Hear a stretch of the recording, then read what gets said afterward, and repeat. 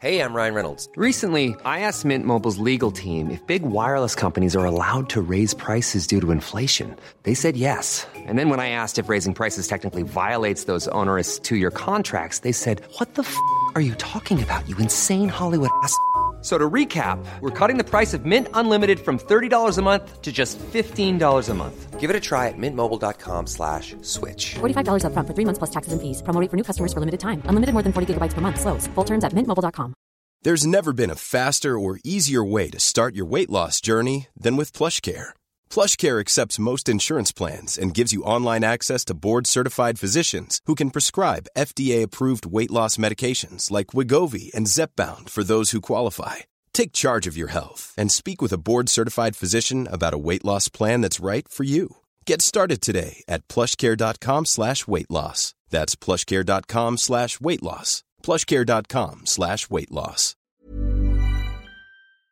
Hello, everybody. Welcome to Dan Snow's History. It's the Easter holiday weekend here in the UK. We got some public holidays, so I hope people are able to try and enjoy those, even though we're in very straitened circumstances here. So try and spend some time with family, I hope, or some time by yourself, which in my case sounds quite attractive. I spend plenty of time with family, I can tell you. Got my kids around the whole time at the moment, right, Zia? Certainly, yes. And they're pretty excited about the chocolate, the flow of chocolate that is about to engulf this house. I can't wait for some more chocolate. In the meantime, they're doing a lot of history. You're doing a lot of history with your grandpa, aren't you, Zia? Yeah. And I'm watching Horrible Histories. She's watching a lot of horrible histories. She's learnt more from horrible histories than she has from her dad, I'll tell you that much. Let's test your grandfather's history. Are you ready? Zia. Mm-hmm. Zia. What red-haired queen, which king burnt the cakes that he was supposed to? King Alfred the Great. Name a castle built... Tower of London. How do you know who I was going to say? Because you asked me yesterday. What, built by William the Conqueror? Yeah. All right. I might have said Henry II. What have you said then? Dover? Have I told you that before? No. That's right. Nice work. What else happened at Dover? Remember what else happened at Dover? Who landed at Dover and jumped into the spraying foam, leading his comrades up the beach towards where the Britons were defending? Remember, I told that story hundreds of times. Julius Caesar. Oh, yeah. Remember? The guy jumped into the water. Oh, yeah. Come on, sharpen up, girl. Anyway, so... All right. So this podcast is about Lord Byron. But it's actually not just about Byron. It's about his incredibly brilliant family. And the wonderful historian Emily Brand, who's been on the podcast before talking about love in the 18th century, is here talking about one of the most remarkable dynasties in modern British history. She's going to tell us all about why the apple did not fall far from the tree. There were heroes, there were villains, there were lovers, there were fighters. No one was boring in the Byron family. And obviously... Like me. Like you. And well, actually, I was about to say, obviously the real hero of this piece is Byron's daughter. Remember who's Ada Lovelace? She was a person who invented a computer, and she was a mathematician. Pretty good. I'll give you that. So, this podcast is all about that. If you want to hear more podcasts, please go to historyhit.tv. It's my new history channel. There are hundreds of hours of history documentaries, hundreds and hundreds of podcasts, lots of great stuff on there. If you use the code POD1, POD1, you will get your first month for free, and then you'll get the month after that for just £1 or euro or dollar. You're going to absolutely love it. There's plenty to watch on there.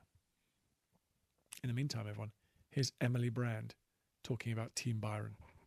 So Ada Lovelace is Lord Byron's daughter.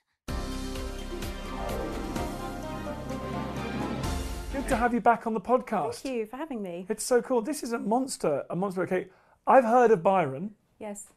I didn't know about the whole dynasty. So what is the dynasty? Well, I think when most people think of Byron, yeah, absolutely. If they're not thinking of burgers, they are thinking of the poet, because he was such a famous character in his own time, huge sort of rock star, and has this amazing reputation both for his writing and for his scandalous sort of exploits as well. But I wanted to shift the gaze a little bit just backwards. So my book starts 2-3 generations before the poet. So it's kind of a prequel, really. It's sort of the 1720 to 1798, which is when the poet inherits Newstead Abbey in Nottinghamshire as a 10-year-old boy. And then, it just traces them through wars, through revolutions, a lot of sex scandals, and yeah. Well, listen, it's like the Joker. It's like the Joker for Byron. It's the backstory. Listen, I'm going to ask you to do this. Let's go. Let's get into it. Right. Let's go. Let's start the start. Who is the founder? Who do you start with? And also, I feel a bit bad you started someone because that means their dad was like super boring. Who's dad? Who do you know? Like the first person you go, this is awesome. This guy's so dramatic and sex scandally. Yeah. But like, why did you not? There must have come a point where you go, no, he's really boring. Let's start here. Well, actually, it was the very first thing that drew me into this whole story. Obviously, my history. Research history is in sort of love and sex and scandal. So the poet is obviously, he was constantly intruding on that sort of thing. But then as a separate avenue into this book, I came across this portrait, a Thomas Gainsborough portrait of this woman, sort of 30-odd woman, aristocrat, dated around 1760, and I just fell in love with it totally. And then when I was looking up information who this was, it turned out she was a Byron. She was the poet's great aunt Isabella. So it was her that drew me into the story actually. And then while I was sort of went down this rabbit hole of research, and I found out about her eldest brother, who was the fifth lord, and he was supposedly a wicked lord, and he was doing all these murders and all this business. And then the second brother had this amazing Navy career and shipwrecked adventure, and I was just thought, I have to do something on these, a group biography on these three siblings.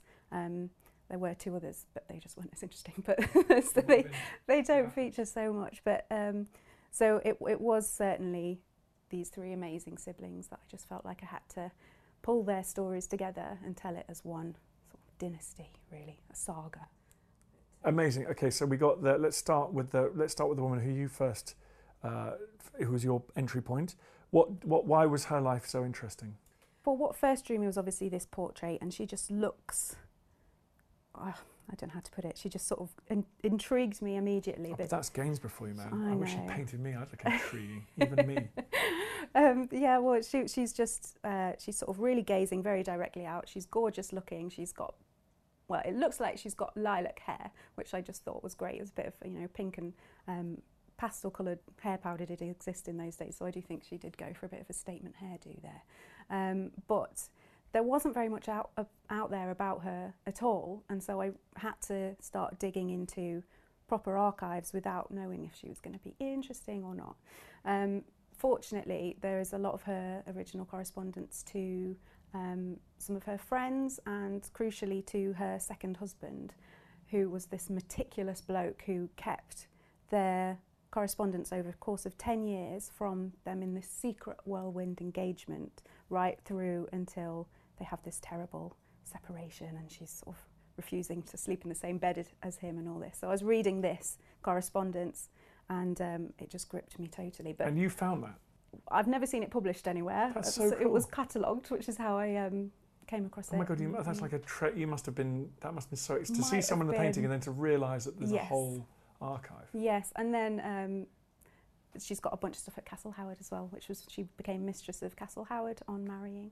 So they've got a lot of, they've got the painting actually, and they've got a lot of her letters to her daughters as well. But she was just this brilliant, very headstrong, very romance-led woman. And I don't think you get that so often with 18th century women, where they're all sort of aristocrats anyway, where they're sort of abiding by their etiquette and going to ballrooms and doing what they're told and marrying Mr. Darcy and all this sort of thing. But she was desperate to find true love, and she was going off with men 15 years younger than her and well below her rank, and eventually she sort of elopes to the continent with a German con man soldier and tries to pass him off as an aristocrat very unsuccessfully, and sort of lives in disgrace with the man that she loves. So yeah, she's not changing the world in the same way that maybe her brother John was, but I just thought her story was great. You've done that thing that so many wonderful historians are doing at the moment. You've just excavated an extraordinary, overlooked and forgotten female character from our history. That's so exciting. I've been really, really pleased that I've been able to tell her story on an equal footing with her brothers, because in the Byron family, you have these sort of great nicknames of the male characters, and they've got all these traditions and myths that have risen around them. But then Isabella tends to be totally forgotten, or people will just say, oh, she was eccentric, and that's it. So it's been good to be able to figure out why people were saying that about her.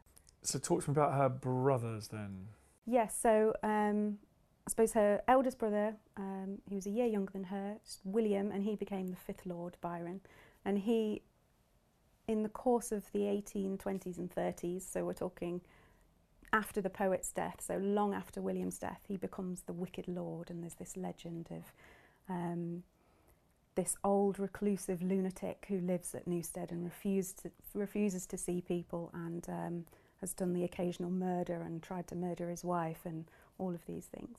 And you will find these stories at the beginning of most biographies of the poet, modern biographies of the poet as well.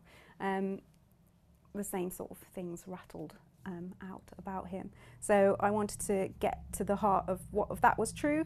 I was wondering if I could maybe rehabilitate him a little bit. It turns out no, he was genuinely, categorically awful. But he wasn't necessarily this sort of raving mad murderer. Just really unpleasant. Yeah, just a horrible dude, really. So these 3 siblings, remind me, they are the poet's uncles and aunts. So you've got his grandfather, who's John, and then the elder brother is William, who is the 5th Lord, so that's the poet's great uncle, and then Isabella is their sister, so it's his great aunt. Right. Okay. There is a family tree in the book, so okay, people. Okay, so we got the 5th Lord is awful. Yes, pretty much awful. Yes. And badly behaved in an interesting way, or just unpleasant? Well, at the beginning of his life, he's got a reputation by about the age of 25 for being a terrible coward, and all his neighbours are sort of saying, oh, he's got a very sad character in everything, is what one of his neighbours says. But in a sort of cowardly, embittered, very entitled, actually, is what I mean to say, an entitled way. As he progresses through his life, he just can't control his spending. He pursues an actress to the point of sexual harassment, really. He has her sort of abducted and tried to convince to sleep with him, loads of affairs. And then the main point in his life where he becomes most notorious is when he gets drunk at a Nottinghamshire club dinner and has a dispute, a very boring dispute about sort of estate management with one of his neighbours, and then he ends up stabbing him through the stomach and killing this guy that he's known all his life. So he ends up on trial for murder at the House of Lords in 1765. So then sort of the Byron name there gets attached to this idea of duelling and villainy. And does he swing for it? He doesn't. There's a real feeling that he might, because 5 years earlier another lord that's happened to him for killing one of his servants. One of his servants, yeah. In this case, he manages to turn on the charm quite enough just to be able to sort of convince his lordly peers that he didn't kill him on purpose, it was an accident. And also he's got some quite high up relatives, sort of Lord of the Tower of London probably helps that he's got those connections. So he just gets a fine and gets sent home in a chair that day after he's acquitted. In a chair. Okay, so and then dies a horrible, lonely old man. Basically, yeah. Right, yeah. What about the other brother? So the other brother is John. His name, he's gone down in history as Foulweather Jack Byron, and so he is the poet's grandfather. And his is the only name and the only sort of legends that have risen up that I can trace to his actual lifetime, which I was really, really happy to be able to do, because, you know, it proves that they weren't just all stories that were invented in the 19th century. But he went off to the Navy when he was 14, and then when he was 16 to 17, he was involved in this amazing shipwreck just off the coast of South America, and then a subsequent 5.5 year long journey of him trying to make his way up through Chile and then get back to England, encountering all these, anything that could go wrong goes wrong for him, basically. So he gets his first fame as a 22-year-old when he gets home from that story. I'm Professor Susanna Lipscomb, and on Not Just the Tudors from History Hit, I'm looking for answers to the big questions about every aspect of life in the early modern period. Like, how did the memory of Anne Boleyn continue to influence the court of her daughter, Elizabeth I? How were fairies brought to life on the Elizabethan stage? And how did the arrival of male-only doctors threaten the lives of women? In other words, not just the Tudors, but most definitely also the Tudors. Twice a week, every week. Subscribe now and follow me on Not Just the Tudors from History Hit, wherever you get your podcasts.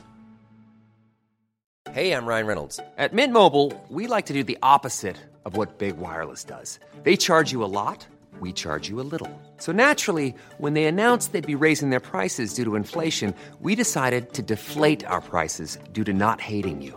That's right. We're cutting the price of Mint Unlimited from $30 a month to just $15 a month. Give it a try at mintmobile.com/switch. $45 up front for 3 months plus taxes and fees. Promo rate for new customers for limited time. Unlimited more than 40 gigabytes per month. Slows full terms at mintmobile.com. And the best nickname I've ever come across in history, Foul Weather Jack Byron. Yes, we've got Foul Weather Jack, the Wicked Lord Byron, and then Mad Jack, who was the poet's father. But the Foul Weather Jack is the only one I'm going to definitively say he had in his lifetime, because that's the only... That's very cool. I've actually heard of that story, but I knew it was a Byron, but I didn't know that was a relative of the poet. How extraordinary. Yeah, absolutely. And the poet was super proud of his granddad. He never met him. John died 2 years before the poet was born, so he didn't know him. But the story seeps into Don Juan. There's a scene in Don Juan where the hero, it's just totally lifted, and the poet has to actually say something along the lines of, his sufferings were comparative to those related in my granddad's narrative. He has to name check his granddad, because otherwise everyone would know he's just stolen all the details.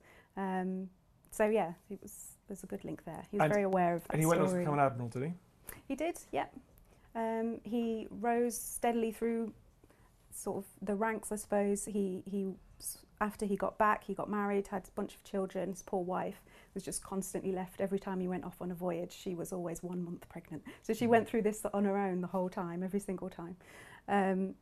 But he sort of distinguished himself in the 7 Years' War, and then was promoted to, I think it was Rear Admiral, just before the American Revolution breaks out. And so he's sort of sent off to play his part, quite disappointing part in that war as well for him. And that was where we can trace his name, Foul Weather Jack, to, because every time he tries to sort of pursue this French fleet, the storm gets him. Don't talk to me about those storms. We'd still be one big happy family. I remember the bad weather of the American War. Oh, kind of. So then he has a son, Jack, who's mad. He is called Mad Jack, and we have one likely very unreliable print of him, and this is sort of the first time when he explodes into the public scene, and that's because he's having an affair with a married Marchioness, and all the newspapers are gossiping about it, and he gets a special sex scandal column in one of the magazines of the time. But his dad's been absent a lot when he was growing up. I feel a bit sorry for him already.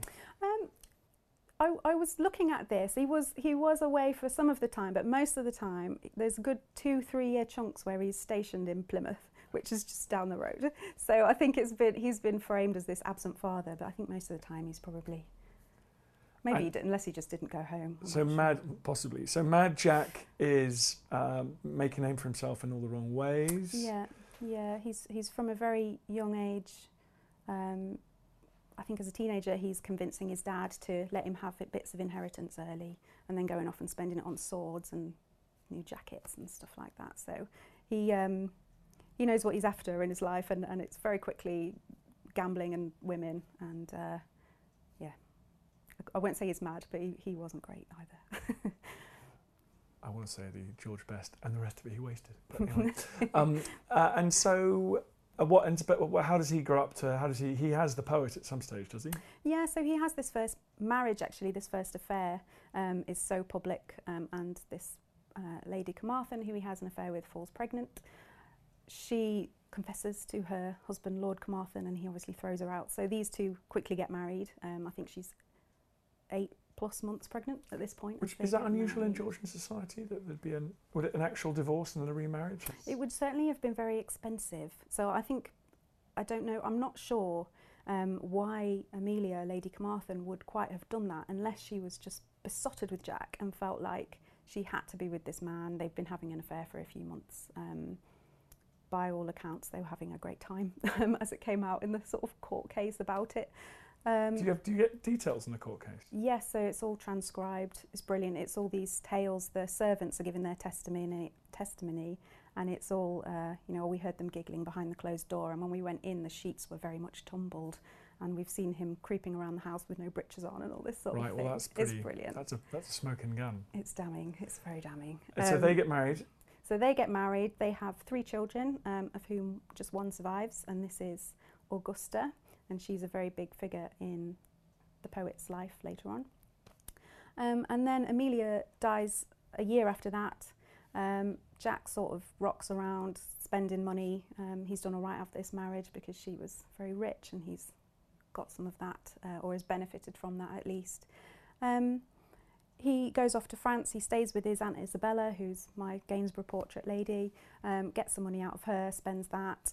I think that she convinces him to go back to Bath, to England, to find a new wife, which is what he does.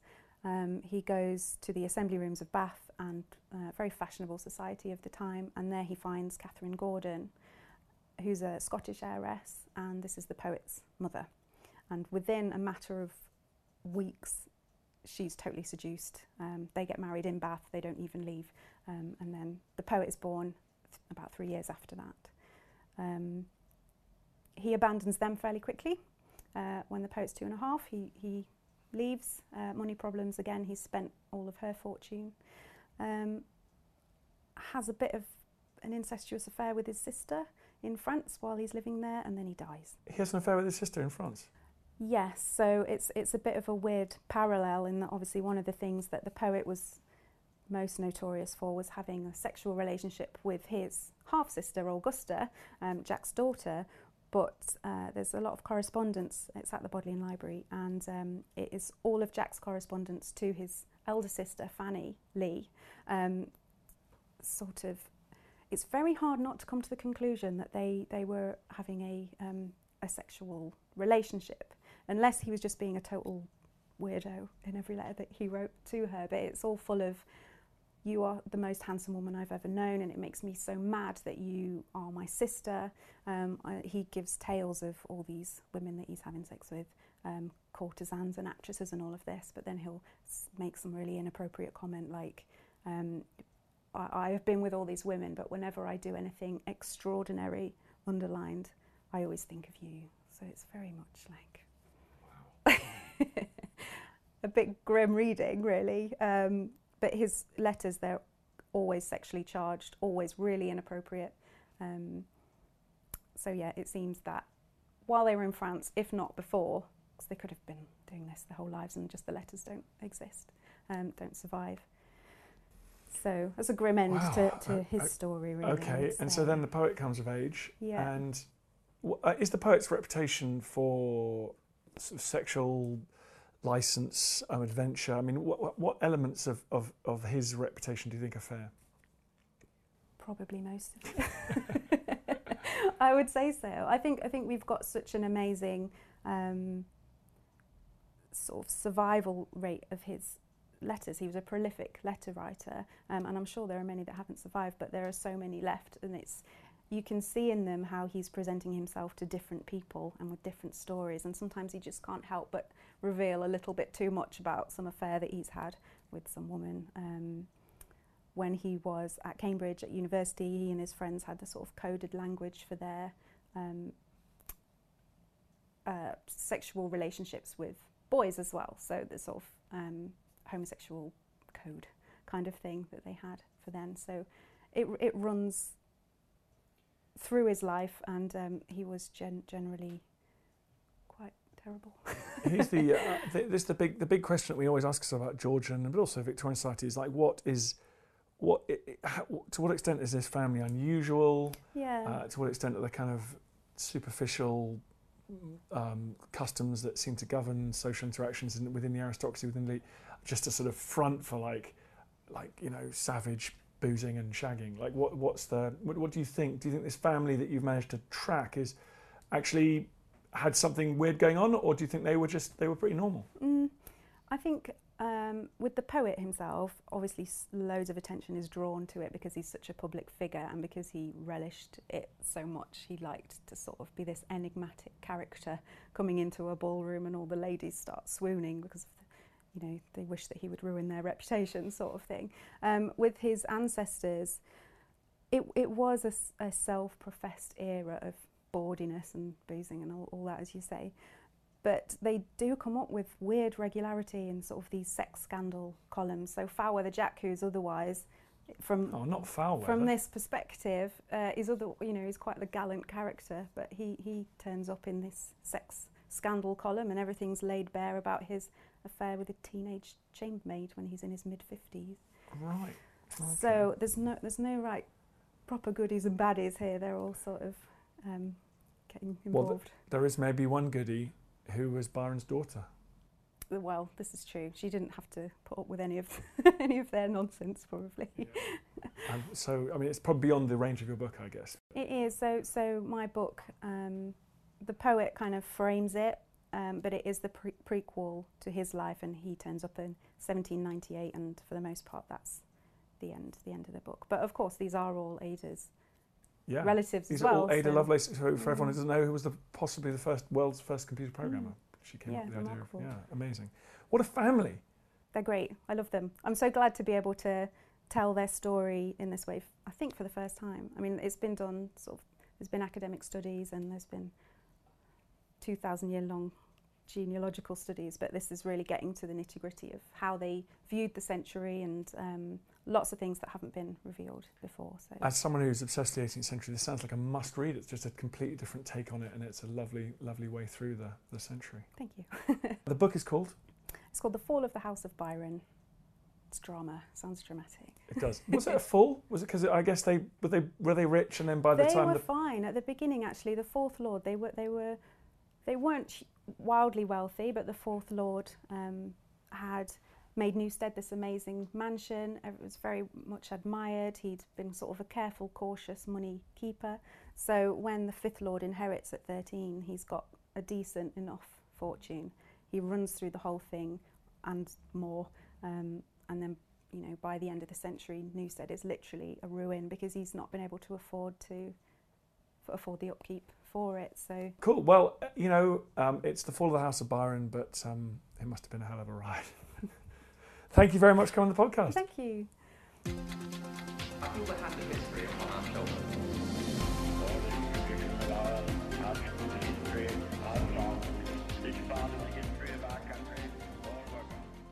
I hope you enjoyed the podcast. Just before you go, bit of a favour to ask. I totally understand if you don't want to become a subscriber or pay me any cash money. Makes sense. But if you could just do me a favour, it's for free. Go to iTunes or wherever you get your podcast. If you give it a 5-star rating and give it an absolutely glowing review, purge yourself, give it a glowing review. I'd really appreciate that. It's a tough world out there, law of the jungle out there, and I need all the fire support I can get. So that will boost it up the charts. It's so tiresome. But if you could do it, I'd be very, very grateful. Thank you.